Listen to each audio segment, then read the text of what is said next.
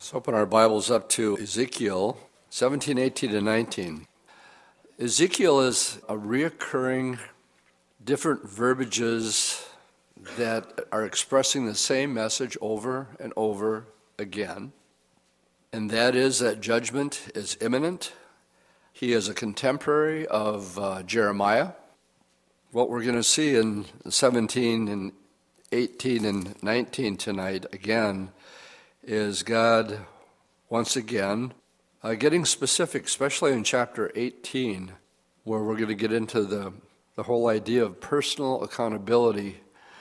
And, I don't want to get too far ahead of ourselves. Let's just dive right into chapter 17 tonight. Again, Ezekiel is using parables, much like the Lord did, to get his point across. And as we look at chapter 17, we're going to see symbolism.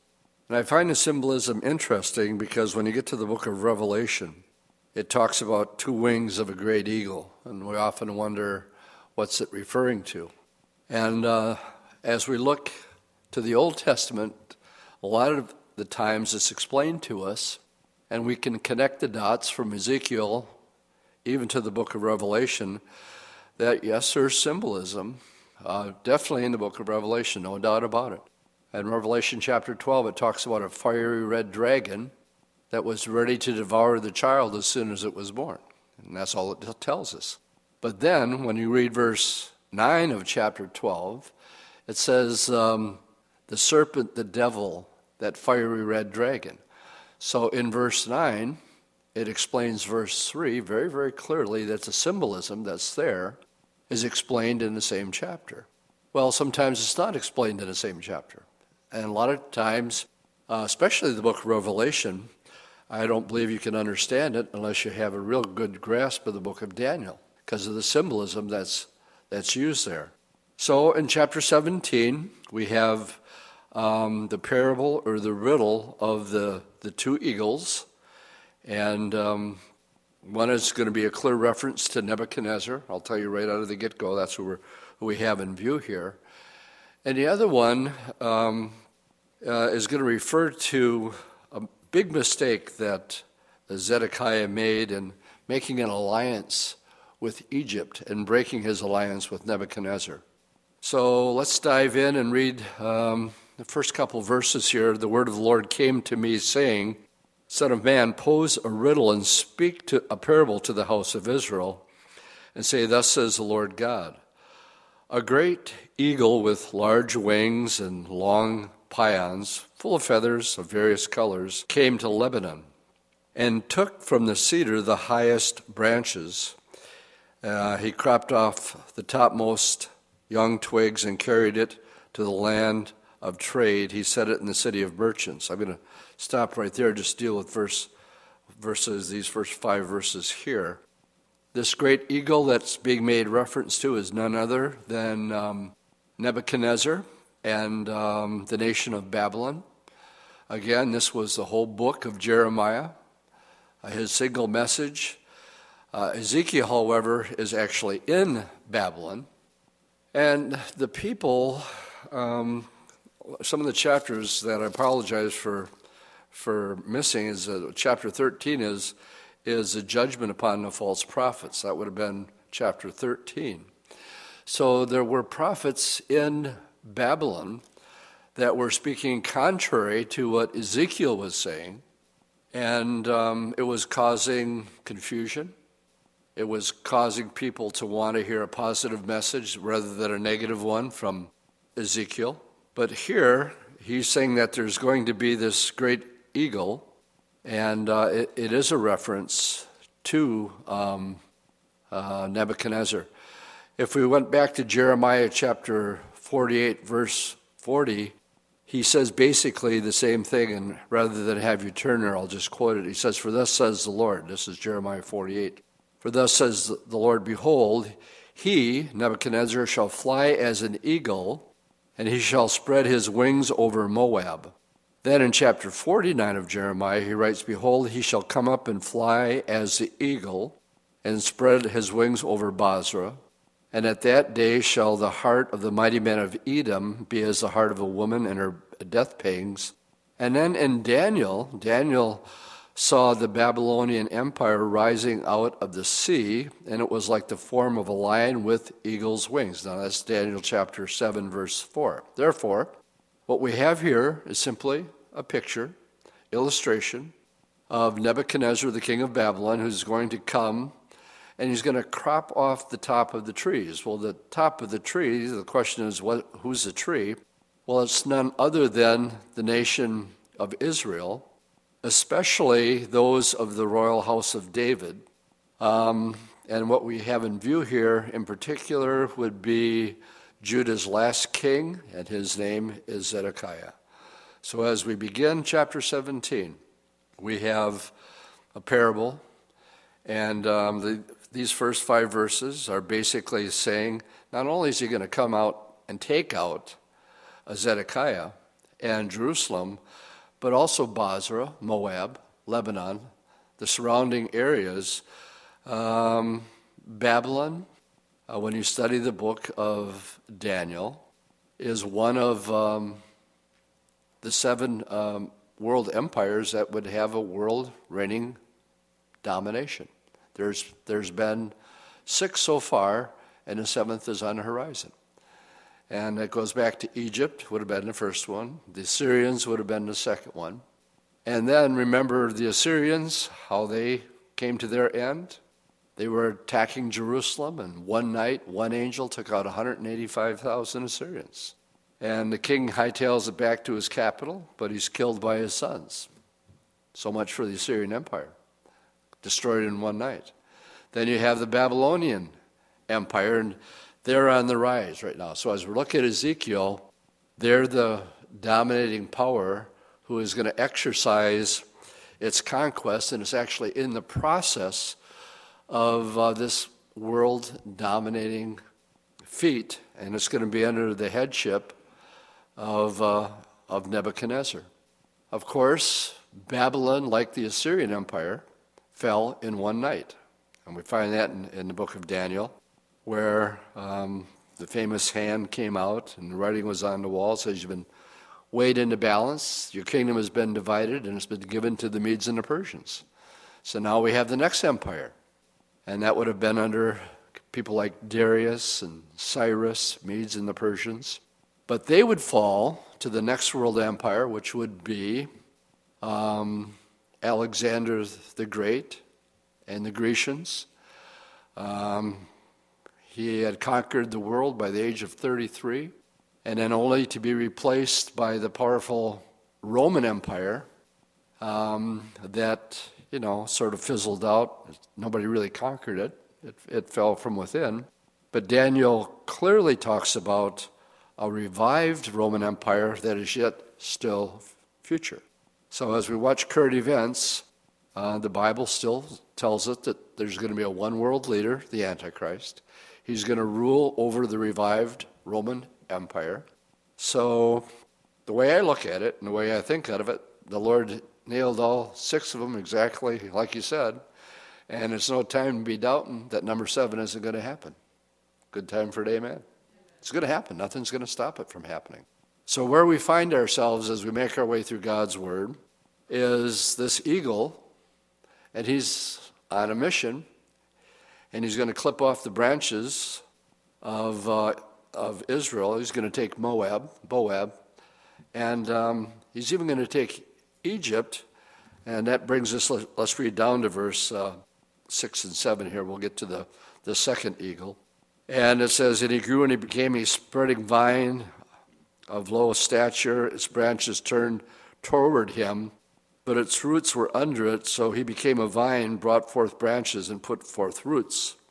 But there was another great eagle with large wings and many feathers, and behold, this vine bent its roots towards him. Now what we have here, remember, he's telling a story, a parable. And basically what's happening is this other eagle is Egypt, would have been a great power at the time. But what the king of Judah did is he broke his covenant that he had made with Nebuchadnezzar, and he makes a covenant Big mistake. And the idea of bending his branches towards this other great eagle, the other great eagle is Egypt. The vine is planted in the soil of Egypt, seeking to draw strength from her. So Zedekiah's thinking is, we're in trouble, and we need help. And instead of going to the Lord, I think of all the places, so you want to go back to Egypt? You want to go back to where it all started from, where you're delivered from, and that's where you're going to get your help from? Gang, there's a whole Bible study right there. And basically, what is being said here is that this other eagle that Israel is going to turn to is a plant in Egypt, and but there's no strength because Egypt is also going to be destroyed by Nebuchadnezzar, and he's going to make Egypt subject to himself. Again, Babylon will be, by the time we're through with Ezekiel, the dominating world power that is foretold in the book of Daniel, which I, by the way, am very excited and looking forward to, because after we get through with the book of Ezekiel, we're headed into Daniel. Interesting times, isn't it? We're going to be in Ezekiel 38 and 39 and in a short period of time. And then diving right into the book of Daniel. Let's pick it up, verse 9. Let's read 9 through 15. Thus says the Lord God, will it thrive? Will he not pull it up by its roots and cut off its fruit and leave it to wither? All of the spring's leaves will wither, and no great power or many people will be needed to pluck it up by the roots. Behold, it is planted. Will it thrive? Will it not utterly wither when the east wind touches it? A reference to Babylon. It will wither in the garden terrace where it grew. Moreover, the word of the Lord came to me, saying, say to this rebellious house. In other words, the message was capitulate. Don't fight the word of God. You're being disciplined. We talked about the many sins last Sunday of why God is bringing judgment on them. He's not going to change his mind. They're going to be in the woodshed for 70 years. End of discussion. But again, you have the false prophets, mixed messages, making false alliances with places like Egypt. And the Lord says, I'm just going to pluck them up like a vine. And like the wind is just going to blow them over. And it's because of their rebellion. Verse 12, do you not know that what these things mean? Tell them, indeed, the king of Babylon went to Jerusalem and took its kings and princes and led them with him to Babylon. Now, this would be a reference. Again, I've repeated it several times.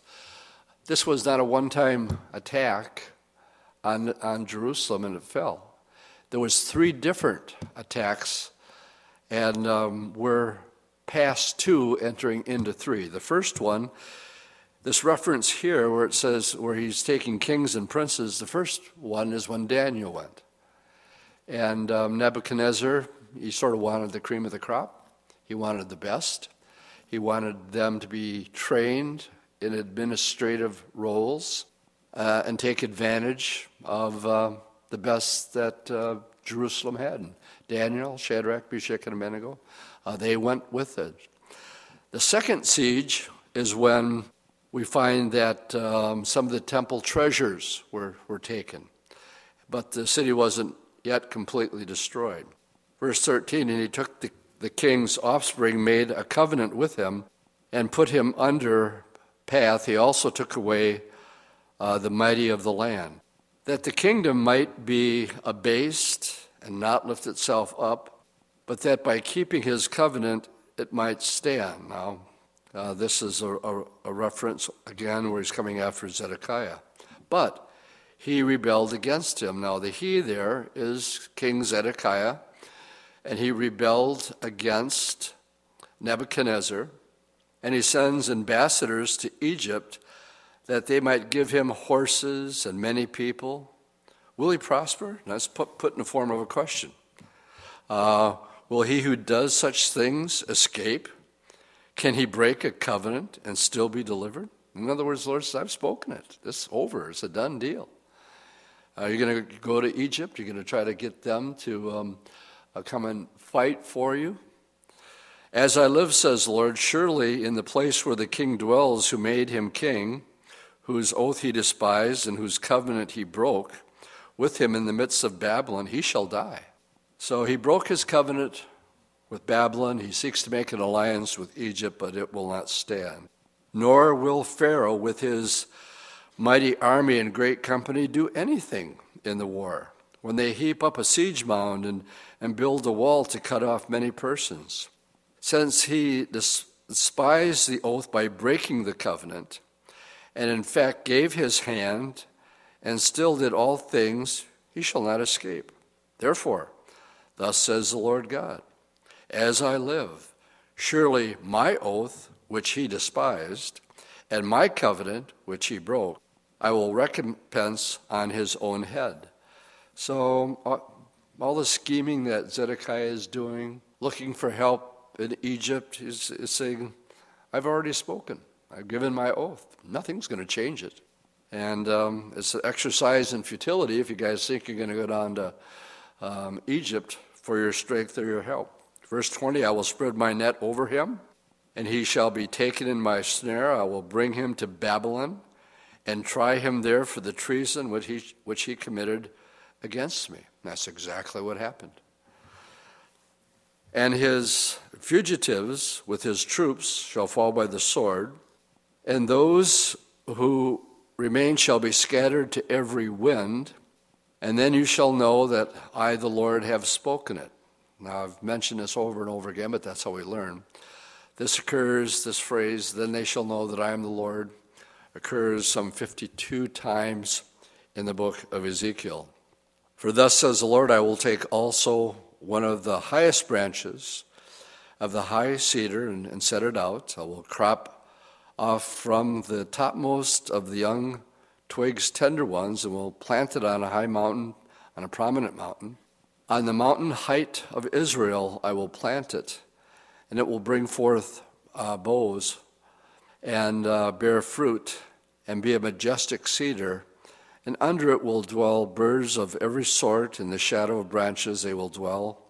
And all the trees of the field shall know that I, the Lord, have brought down the high trees and exalted the low trees, dried up the green trees, and made the dry trees flourish. I, the Lord, have spoken it, and I, the Lord, have done it.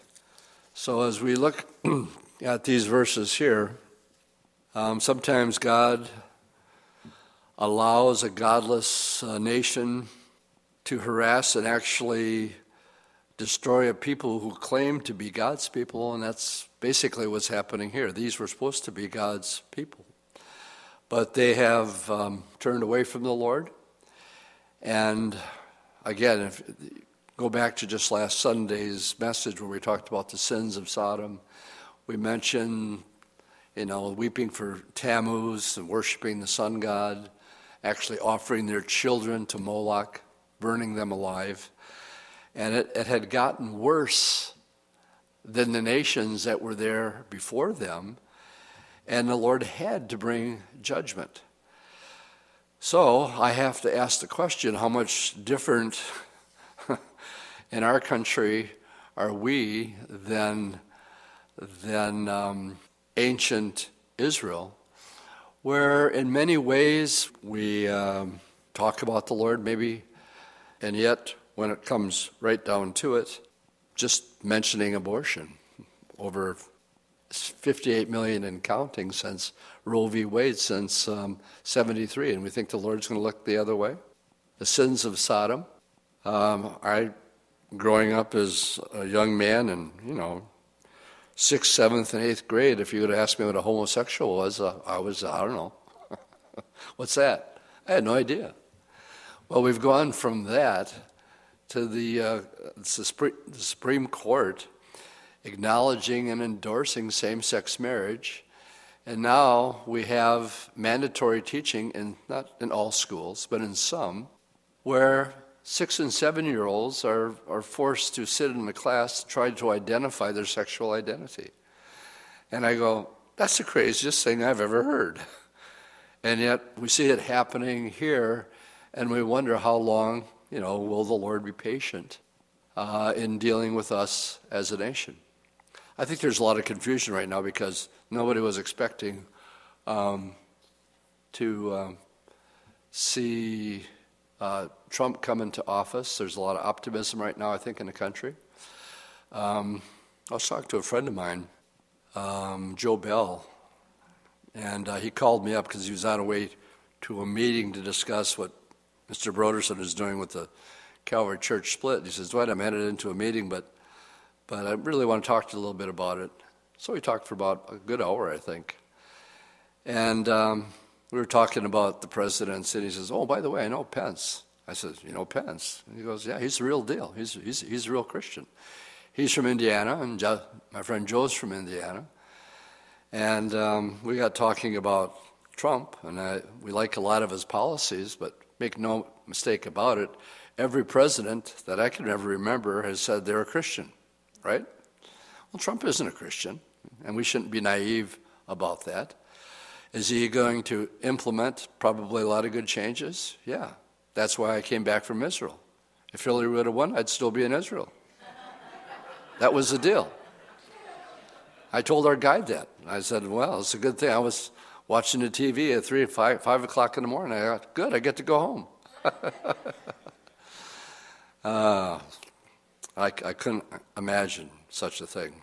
Well, so now you know where I stand on that issue. Chapter 18. Now we're going into a parable. This is where we're going to be headed on Sunday. And there's more doctrine in chapter 18 that's pertinent and relevant to the church today, that if you understand chapter 18 and what it's saying here about personal responsibility and free will, it will nip in the bud what's creeping into the church today as far as this new Calvinism and Reformed theology, which basically brings in the doctrine of predestination. And if you're a 5-point Calvinist, that means you really have no choice in the matter. You're either predestined to go to heaven or you're predestined to go to hell. And there's really not a whole lot you can do about it. Well, chapter 18, and we'll spend more time in this in more detail on Sunday, it goes back to a proverb that comes from the book of Deuteronomy. So in chapter 18, let's read the first 3 verses here. The word of the Lord came to me again, saying, what do you mean when you use this proverb concerning the land of Israel, saying, well, the fathers have eaten sour grapes, and the children's teeth are set on edge? And as I live, says the Lord, you shall no longer use this proverb in Israel, for behold, all souls are mine, the soul of the Father, as well as the soul of the Son is mine, and the soul who sins shall die. And so we have a whole lot of theology coming up and doctrine in this particular chapter. The children of Israel had this proverb, and it's not only mentioned here, it's mentioned in Jeremiah 31:29. I'll quote it without you having me turn there. It says, in those days they shall say no more, the fathers have eaten sour grapes and the children's teeth are set on edge. And then in my cross-reference here, it actually quotes Lamentation 5 verse 7, where it says, our fathers have sinned and are not, and we have borne their iniquity. I believe the people had built this proverb upon a passage back in the book of Exodus. Thou shalt not bow down thyself unto them, nor serve them, for I, the Lord, am a jealous God, visiting the iniquity of the fathers upon the children of the 3rd and 4th generation of them that hate me. So evidently where this proverb came from was back from the book of Exodus, But as McGee correctly points out here, you can't build a doctrine, you got to keep it in context. And this verse from Exodus, and I'm quoting McGee here, says the problem is that the proverb they drew from this verse is incorrect. And that's the danger in lifting out one verse of Scripture without considering its context. This is a false proverb. The father ate the grapes and the children paid the penalty. That's not true.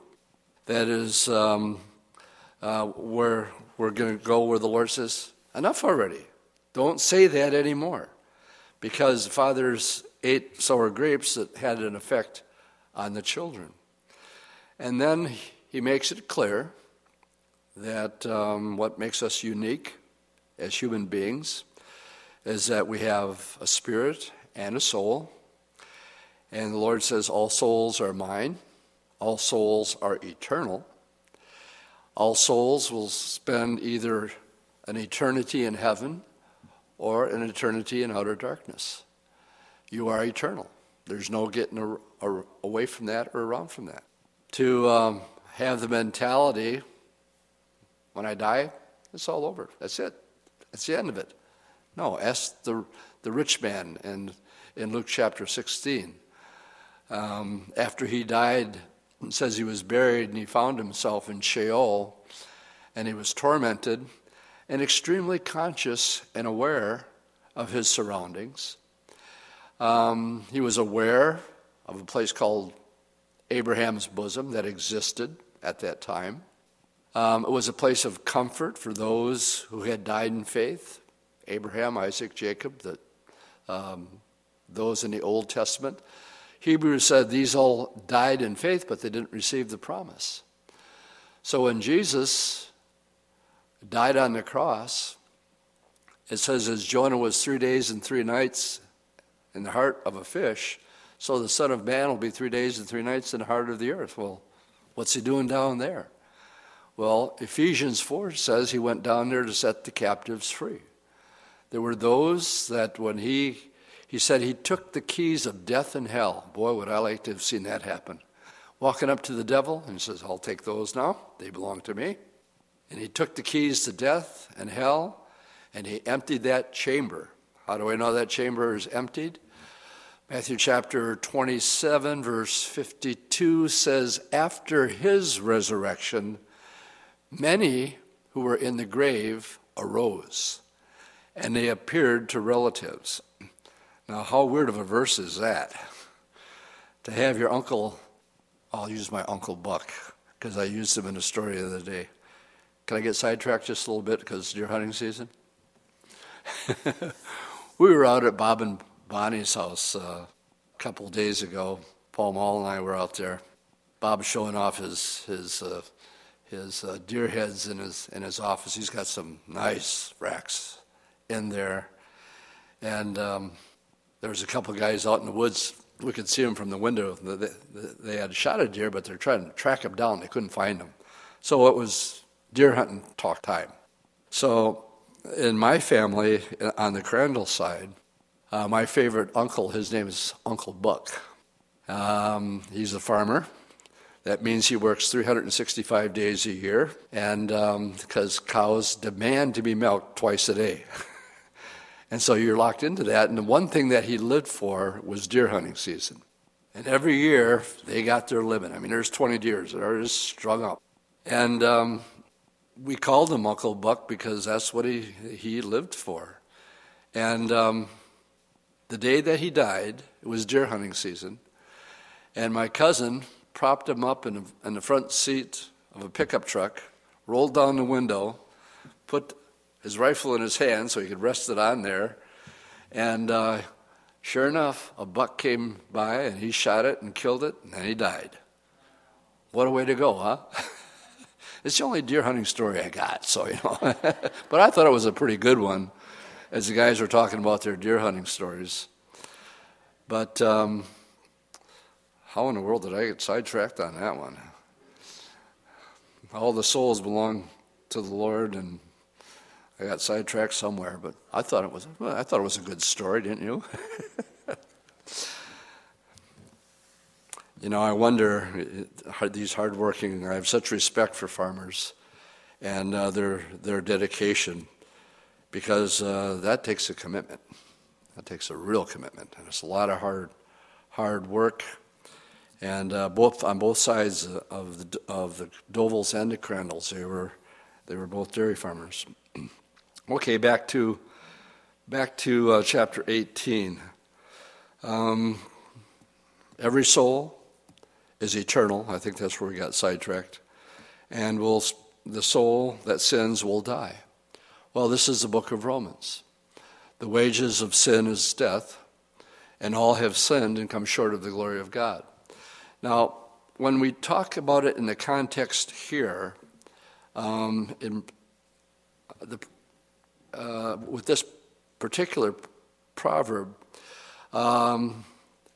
it's true to a certain extent, but God judges the individual, father or son, according to his conduct. And this is important. This is not a judgment that we're reading here for eternal life, but a judgment in the life according as a man obeys or disobeys God. So I don't want you to get the idea that the idea of Romans 1 and 2 and 3 are in view here.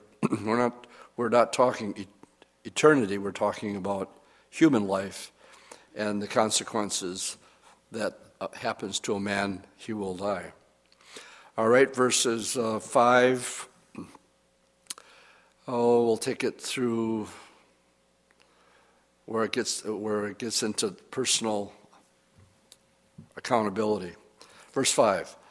But if a man is just and does what is lawful and right, if he has not eaten on the mountains, nor lifted up his eyes to the idols of the house of Israel, and this is what they were doing, nor defiled his neighbor's wife, we're talking rape, not approach a woman during her impurity, if he has not oppressed anyone, but has restored to the debtor his pledge, has robbed no one by violence, but has given his bread to the hungry, in other words, got heart for the poor, and covered the naked with clothing, if he has not extracted usury, nor taken any increase, but has withdrawn his hand from iniquity, and executes true judgment between man and man, if he has walked in my statutes and has kept my commandments faithfully, he is just, then the Lord says he will surely live, says the Lord God. So he's making a distinction about those who are really trying to keep the ways of the Lord. Again, I would point out the book of Hebrews, where these all died in faith. They did have faith, but they didn't have the full picture. He goes on to say, if he begets a son who is a robber, this godly man, or a shedder of blood, who does any of these things and does none of those duties, but has eaten on the mountains, or defiled his neighbor's wife, if he's oppressed the poor and needy, robbed by violence, nor restored the pledge, lifted up his eyes to idols, or committed abominations, if he has executed usury or taken an increase, shall he then live? He shall not live. If he has done any of these abominations, he will surely die. His blood will be upon him. Now, where I want to make the connection here, what I want you to see, is we're having a father who's a godly man, but then it says if he begets a son.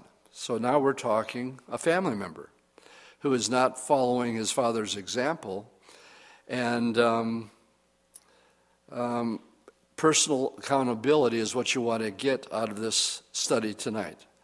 That because you were brought up in a Christian home, and you were brought up going to Sunday school, so on and so forth, you have to make your own personal decision.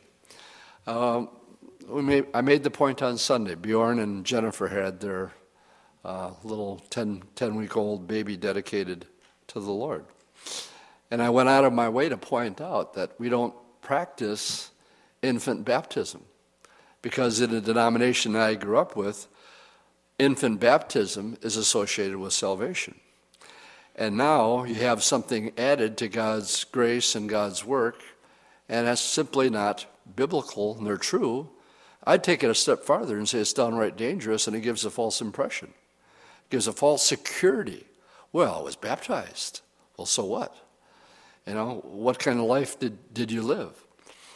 No, and then again, I pointed out that when we were in Israel, we got to see all these bar mitzvahs when we were on the Temple Mount. Talk about a joyous time. I mean, talking about being the center of attention when you're 13 years old. The whole world now revolves around you because you have come of age. You can study the Torah with the men. You have reached that age of what I refer to as the age of accountability. I don't know where that line is. I think it's probably, aren't you glad you're not God? You got to draw a line saying, now you're accountable this day, and this day you're not. What the Lord knows. He knows when that time comes, and he says, okay, right here, right now, I'm going to hold you accountable for what is right and what is wrong. And we all have a conscience. Good place for an amen, right? I mean, without even being born again, you know it's wrong to steal, right? And you just have that innately in you. Or if you tell a lie, there's something in your conscience that tells you it's wrong to lie, it's wrong to steal, it's wrong to defraud. So here we have a man who did it right, and the Lord says, well, he'll surely live. But now he has a son, and his son does just the opposite, and the Lord says, not this guy. And so don't use a proverb, the father has eaten sour grapes and the children's teeth are set on edge, implying that it's the father's fault. No. Here the Lord is clearly saying you have an individual choice. It doesn't matter if you're brought up in the best of circumstances or in the worst of circumstances. You reach a certain age and then God holds you accountable with your life and your decisions that you make. And again, we'll develop this thought more when we get into our study on Sunday. Let's pick it up, in verse, we left off where he will surely die. Let me go back there. Pick it up.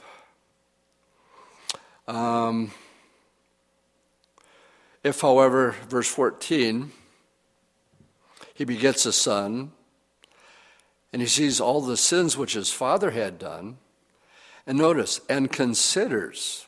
In other words, he thinks it through, but does not do likewise. So now he sits down and he looks at Dad and says, Dad, you're not doing it right. And he considers it. And he says to himself, I'm not going to go in that direction. But does not do likewise, who has not eaten on the mountains, nor has lifted up his eyes to the idols of the house of Israel, nor defiled his neighbor's wife, has not oppressed anyone, nor withheld a pledge, nor robbed by violence, but has given his bread to the hungry, he's clothed the naked with clothing, who has withdrawn his hand from the poor, and not received usury or increase, but has executed my judgments, walked in my statutes, he shall not die for the iniquity of his father. In other words, you can't say, well, I'm messed up because my dad was messed up. And I'm a victim and a product of the house that I grew up in. The Lord's not buying it. You can't say that your fathers ate sour grapes and now it's affected you. This chapter is pointing out one thing very, very clearly, and that is individual choice, and that there's no excuse me, no excuses once you reach that certain age. He says, he will not die for the iniquity of his father, he shall surely live.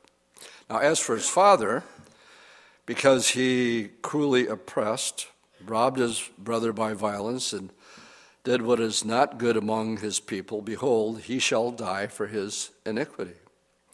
Yet you say, why should the son not bear the guilt of the father? And again, this is what was going around, this proverb. Because the son has done what is lawful and right and has kept all the statutes and done them, he will surely live. And then this very important verse, verse 20, the soul who sins will die.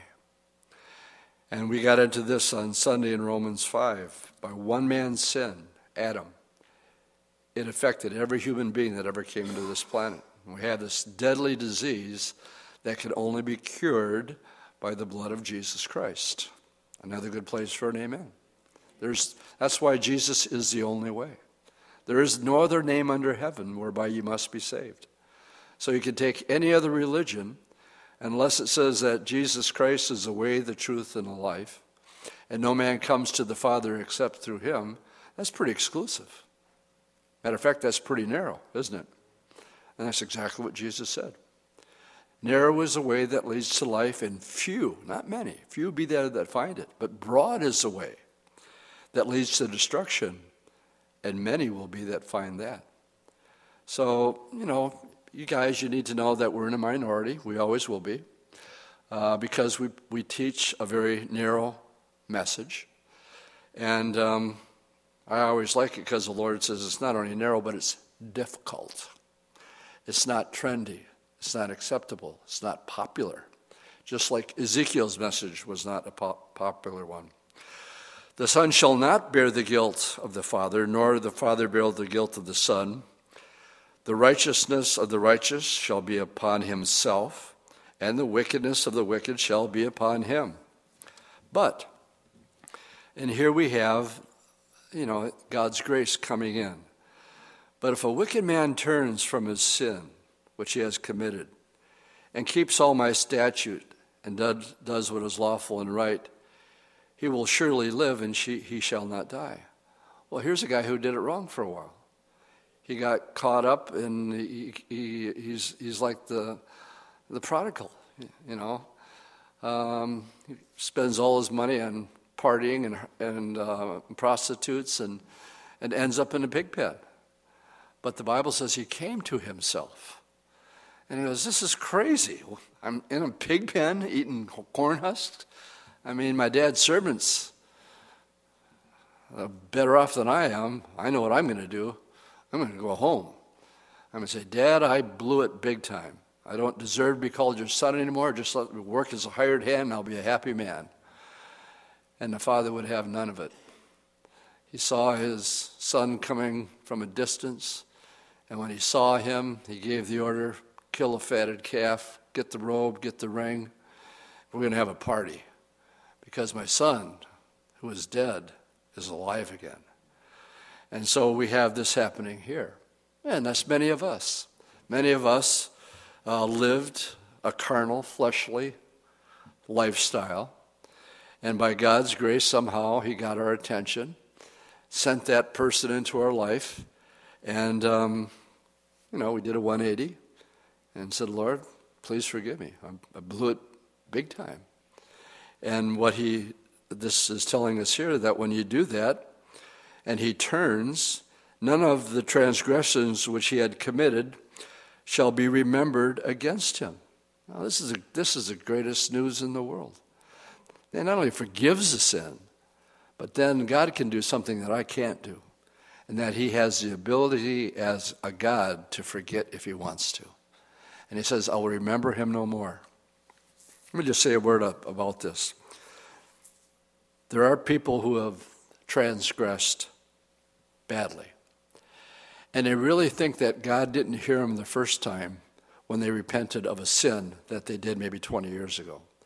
And so they're continually going forward for altar calls. They're continually confessing the sin. And what's biblical in this area is the Lord is saying, what are you talking about? I don't remember that.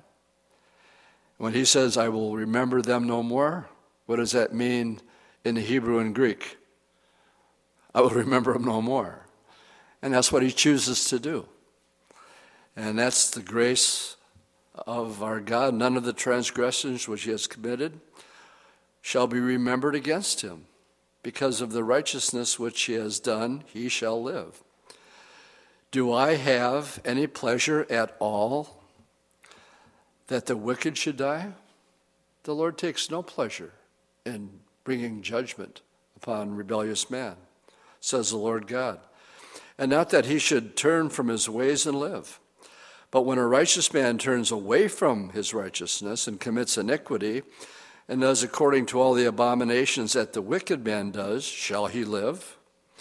All the righteousness which he has done shall not be remembered because of the unfaithfulness which he is guilty, and the sin which he has committed because of them, he shall die.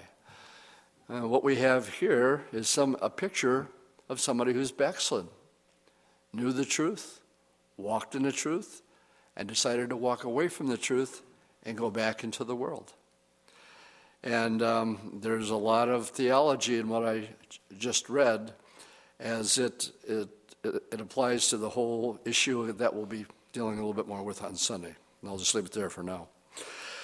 Verse 25, and yet you say the way of the Lord is not fair.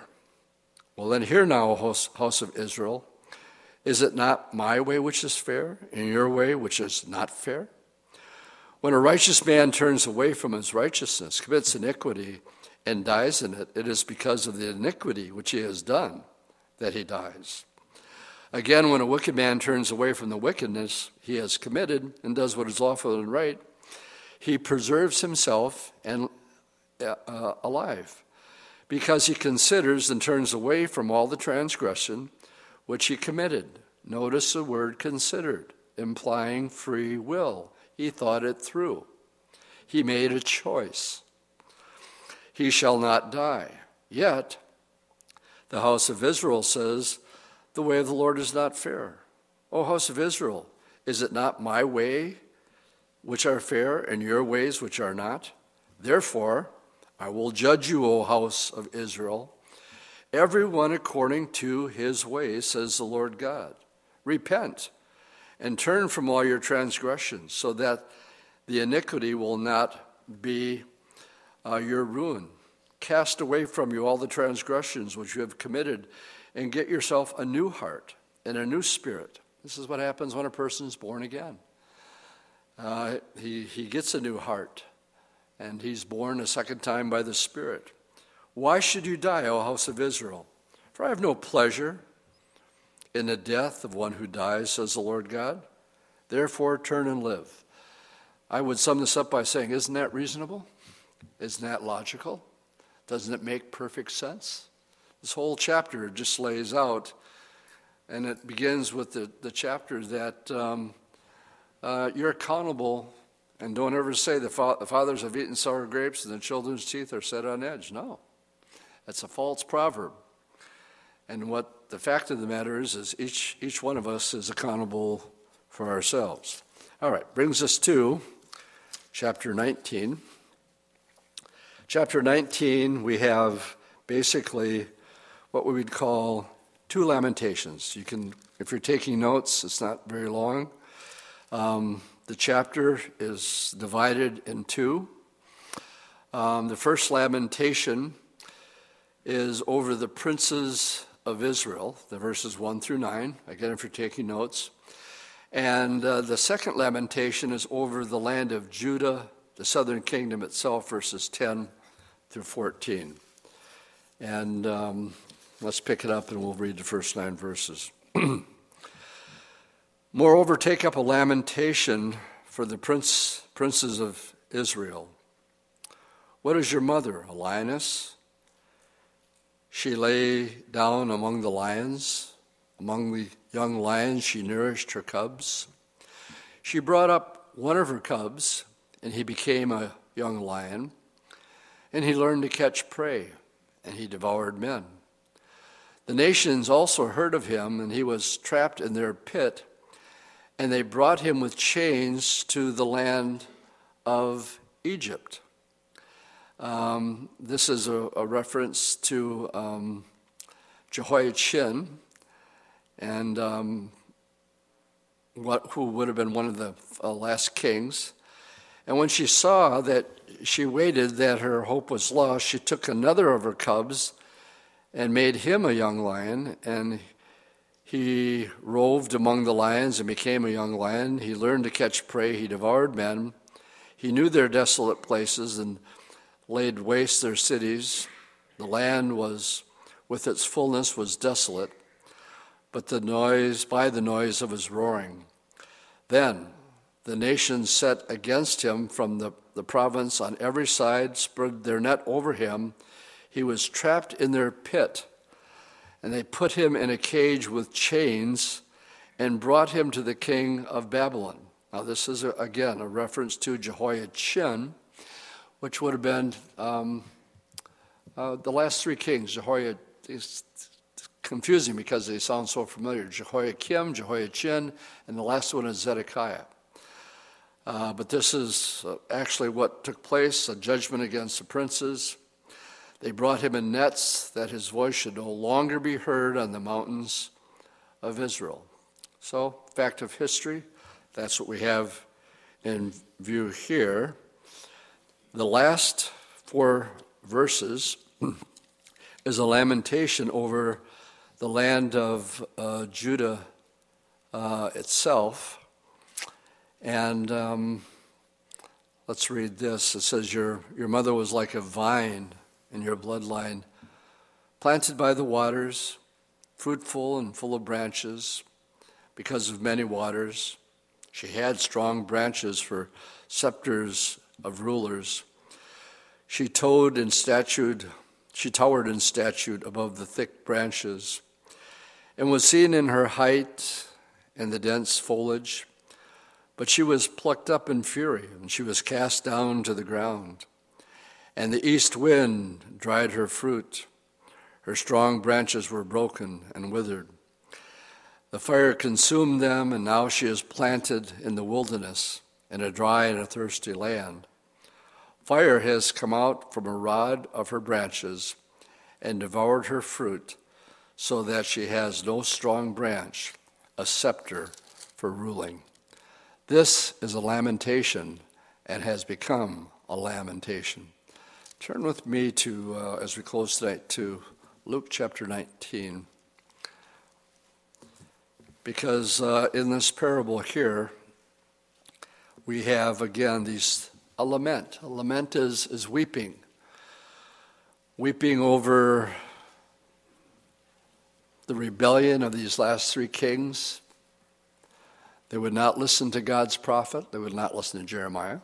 They would not listen to Ezekiel. And now the consequences. They looked for help in Egypt, but none there.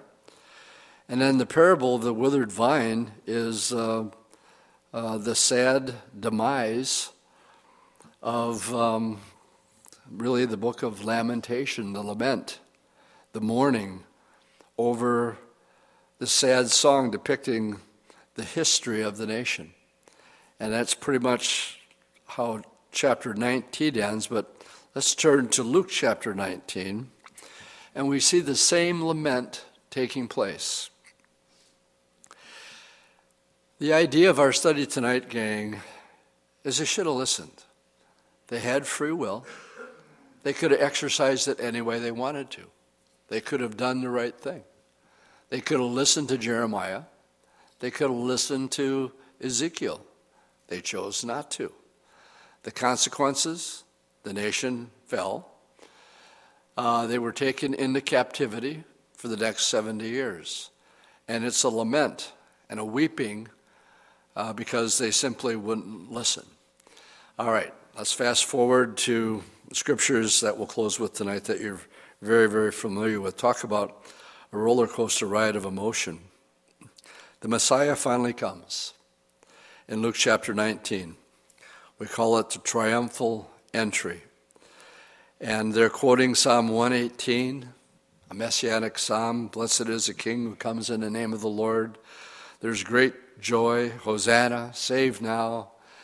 And they were throwing their, we read in verse 37, as he drew near the descent of the Mount of Olives, the whole multitude of the descendants began to rejoice. Praise God with a loud voice for all the mighty works they had seen. This Jesus of Nazareth and his legacy for the last 3 years, from his first miracle of turning the water into wine in John chapter 2, to his last miracle that had just happened, where he rose Lazarus from the dead. He's coming from Bethany, from that event. The Pharisees have a problem on their hand. They were there. They knew he was dead for 4 days. And you would think, I'm getting saved. This guy can raise people from the dead. That's not what they did. They went back and said, we have a problem. We not only have to kill Jesus, but now we have to kill Lazarus too, because he's a walking witness. Talk about being dead and coming back to life. We use that sort of terminology. I once was blind, but now I see. I was dead, but now I'm alive, and so on. Well, this is literal. So can you imagine the buzz in Bethany, which is on the backside of the Mount of Olives? So here comes the Lord, and they're rejoicing. Why? Because of all the mighty works that Jesus had done. They had heard it all. Walking on the water, healing the blind man, feeding the 5,000, on and on and on for 3 years. That's his testimony. Oh, they have no doubt. He's the Messiah. But then you get to verse 41. As Jesus drew near the city, he began to weep over it. And so now we have another lament over the very same city that Ezekiel was lamenting over because they wouldn't listen. And Jesus says, if you had only known, even especially in this your day, the things that may have made for your peace, but now they're hidden from your eyes, you wouldn't listen to Daniel. And he quotes Daniel here. The day will come upon you when your enemies will build an embankment around you, surround you in, and close you in on every side. This is a prophecy that was fulfilled 38 years later in 70 A.D., when the 10th Roman Legion under Titus came in and did exactly that. And level you and your children within you to the ground, and they will not leave in you one stone upon another, because you did not know the time of your visitation. Implying, Daniel clearly told them that this was the day. That day, April 6th, 32 AD, was the day that the religious leaders should have been preparing their people for and saying the Messiah is here. And one of the things that we got to look for is some guy who's riding a donkey that's never been ridden before. And that's what happened in the first couple verses here. And then the quoting of the Messianic Psalm that only could be fulfilled by Jesus. Instead of the Pharisees rejoicing, they command that Jesus rebuke his followers because they think he's the Messiah. So the Lord said, sorry, can't do it, because this is the day. This is the day, and now it's hidden from you. So what does he do? Once again, lamenting and weeping over Israel. I'm at my time. I'd love to jump into Revelation right now and talk about another, what's going to be coming down the pike, I think, shortly, as we try to stay in the cutting edge prophetically as we make our way through the Scriptures. And we see it repeating itself over and over again. But it's only 8 o'clock, and I got 5 minutes, and I don't know what to do. So let's stand up and pray. Lord, thank you for your word tonight, and actually keeping me on time. Miracles really do happen. So, Lord, we thank you as we make our way through your word. And help us, Lord, be wise with the decisions and the choices that we make, knowing that you're watching and that you're aware of everything we say, think, and do. We can't make excuses. We can't blame anybody else. We are accountable for our own actions and our own decisions. And your word in Ezekiel clearly lays that out for us tonight. But we thank you for the absolutes, and we thank you for your word so much. So bless your people as we go out tonight. In Jesus' name we pray. Amen.